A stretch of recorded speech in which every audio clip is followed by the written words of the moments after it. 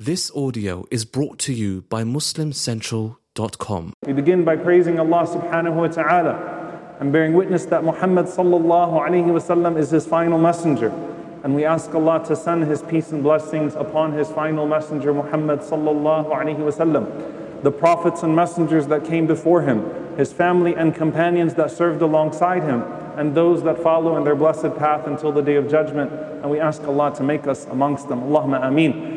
Dear brothers and sisters, I want you to imagine yourself for a moment in the trenches with the Messenger of Allah sallallahu alaihi wasallam during Al-Khandaq, during one of the most pivotal moments in the seerah of our beloved Prophet sallallahu alaihi wasallam, when they are building a trench, and the consequence of that trench being properly constructed and that strategy working is one of life or death. Meaning, the companions of the Prophet ﷺ were not sufficiently armed from a dunyawi perspective, from a worldly perspective, nor organized in terms of the ranks of armies that they would typically do so for battle.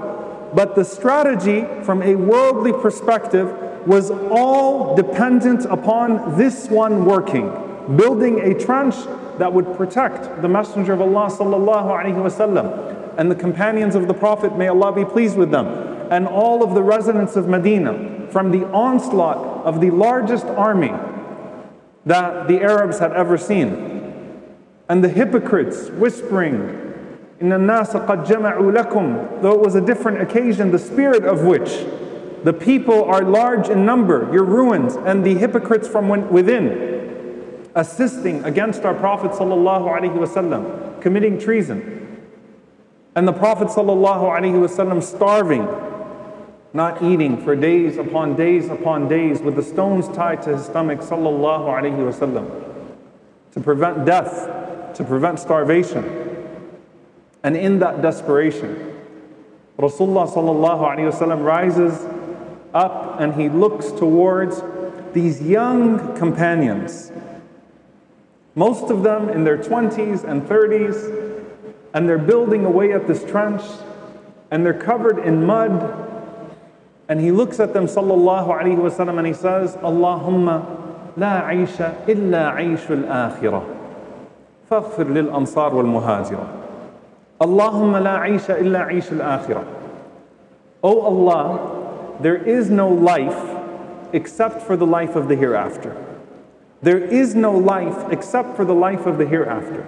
To be able to say that at a moment where death is so imminent, where one intrusion of the ditch would ruin the entire strategy from a worldly perspective, and you're very likely facing a genocide, and to say with confidence and certainty, "Allahumma la aisha illa aishul akhirah." Oh Allah, there is no life except for the life of the hereafter. This isn't real.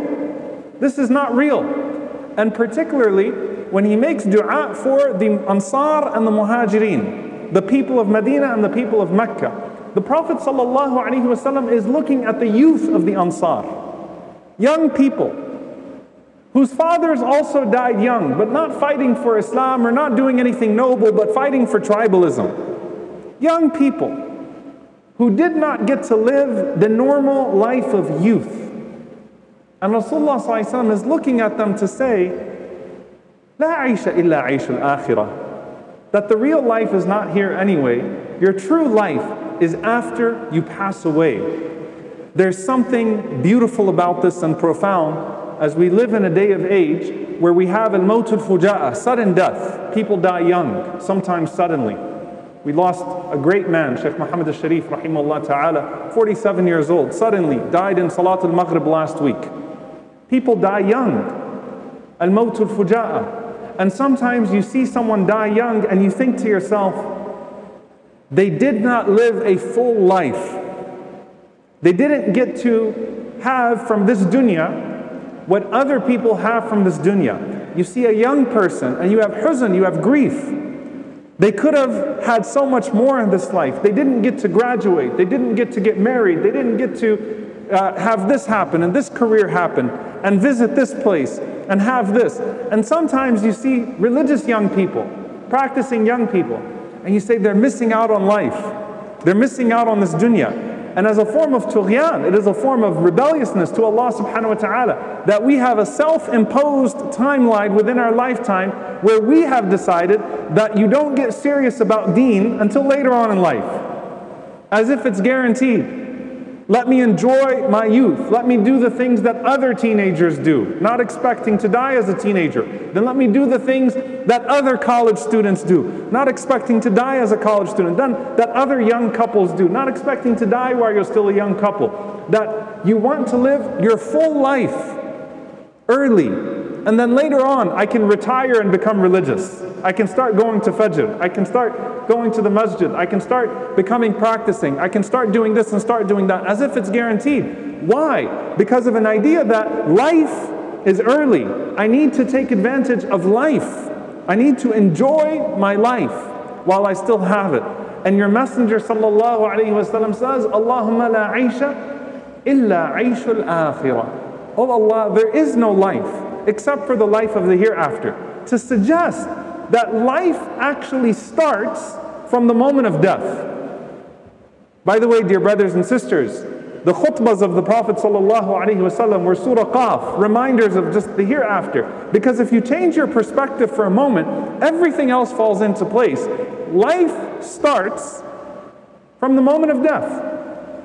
Your true life actually starts when you die. Now, if you think about how powerful and transformative of a concept that is, and then read the ayat of the Quran, Allah subhanahu wa ta'ala says to us in Surah An-Nahl, مَنْ عَمِلَ صَالِحًا مِّن ذَكَرٍ أَوْ أُنثَى. Whoever does good, male or female, وَهُوَ مُؤْمِن, and they are believers. فَلَنُحْيِيَنَّهُ حَيَاةً طَيِّبَةً. Then we will give them a good life. A good life. We will give them a good life. Certainly, there will be things in this dunya that you experience of Jannatul Yaqeen, the paradise of certainty in the heart. But a good life is not here. The good life is what comes after. It's where true haya is. It's where true life is. And subhanallah, you look at the opposite of that. One ayah of the Quran, so powerful. And it comes in the context of Surah Al-Fajr. كَلَّا إِذَا دُكَّتِ الْأَرْضُ دَكًّا دَكًّا وَجَاءَ رَبُّكَ وَالْمَلَكُ صَفًّا صَفًّا وَجِيءَ يَوْمَئِذٍ بِجَهَنَّمَ يومئذ يتذكر الإنسان وأنى له الذكرى. Allah subhanahu wa ta'ala says, you're standing there on the day of judgment. You're not in a ditch. You're not in a ditch in this dunya where the Prophet ﷺ tells you, La aisha illa aisha al-akhirah. You're standing there on the day of judgment. And everything is happening so quickly. دُكَّتِ الْأَرْضُ دَكًّا دَكًّا. The earth is crushed to pieces. There is nothing even to hang on to. You know, you think about memorabilia. You think about the physical specimens. The earth is completely reduced to pieces. It's no longer here. Everything that resembled this dunya is gone, except for the deeds that have now carried into the hereafter. And then your Lord presides over the judgment. And the malaika are arriving, rows upon rows, saffan saffa, they're lining up. You're seeing it all happening in front of you the way you used to hear. And then hellfire is brought forth. Ji'a yawma'idhin bi jahannam. And then at that point, subhanAllah, listen, at that point, yawma'idhin yatadhakkaru al-insan. At that point there's dhikr. At that point you remember. And Allah says, وَأَنَّى لَهُ الذِّكْرَى. But what good is remembering at that point? What good is it to think about the consequences at that point? يَقُولُ يَا لَيْتَنِي قَدَّمْتُ لِحَيَاتِي.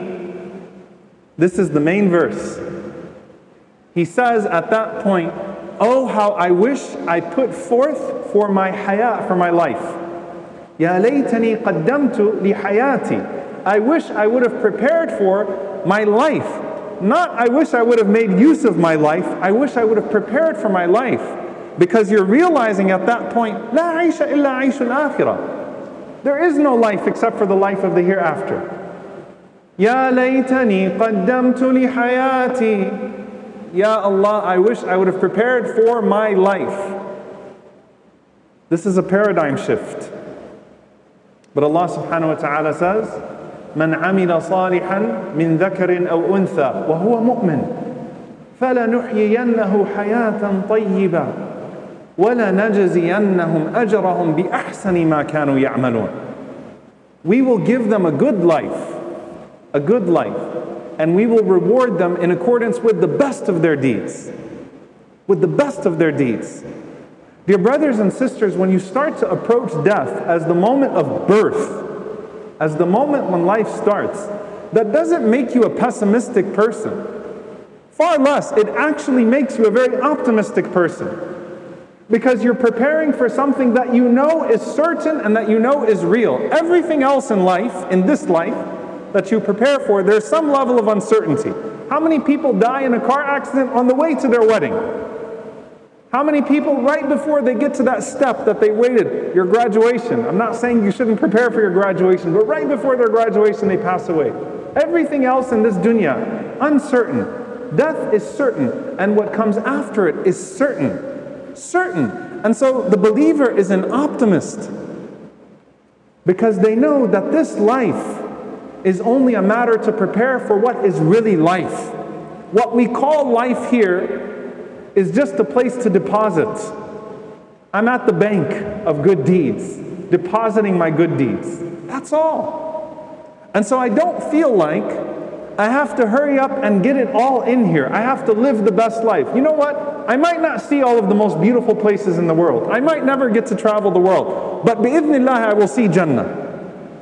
I might not get to meet this person and that person. But bi'idhnillah, I know that if I deposit properly, I will meet Rasulullah sallallahu alaihi wasallam at the Hawd. That's life. That's life. That's what I look forward to. I might not get to see my home renovations done. I might not get to see even the house bought. I might not get to see the car. But I know that that grave will be a garden of Jannah if I deposit properly. Because Allahumma la aisha illa aisha al-akhirah. Oh Allah, there is no life except for the life of the hereafter. Not only will I not say, Ya laytani qaddamtu li hayati, had only I prepared for my life, but instead, be that person, man utiya kitabahu biyaminihi, who receives their book in their right hands.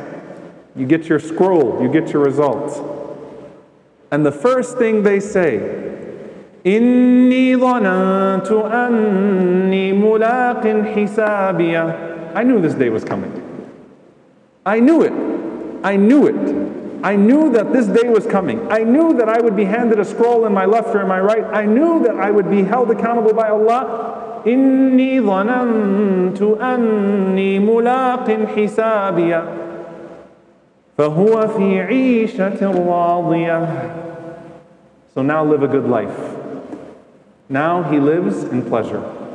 May Allah subhanahu wa ta'ala make us amongst those that live a life of pleasure forever in the presence of our beloved Messenger sallallahu alaihi wasallam, under the throne of our Lord in the highest level of paradise. Allahumma ameen. May Allah subhanahu wa ta'ala allow us to pass through this journey in which we are traveling, كَغَرِيب أو عابر سبيل, like a stranger, like a wayfarer, taking a rest under a tree. May Allah let our destination be nothing less than al-Firdaus al-A'la, paradise, the highest level, with our Prophet sallallahu alaihi wasallam. May Allah give us that perspective of la aisha illa aisha al-akhirah, that there is no life except for the life of the hereafter, so that when we pass through the trials of this short journey, we put them in perspective of the ultimate journey, the ultimate destination, the ultimate controller, the ultimate one to be desired, and that is Allah subhanahu wa ta'ala. Allahumma ameen. Aqulu qawli hadha wa astaghfirullah li wa lakum wa li sa'il muslimin fastaghfiru innahu al-ghafurur rahim.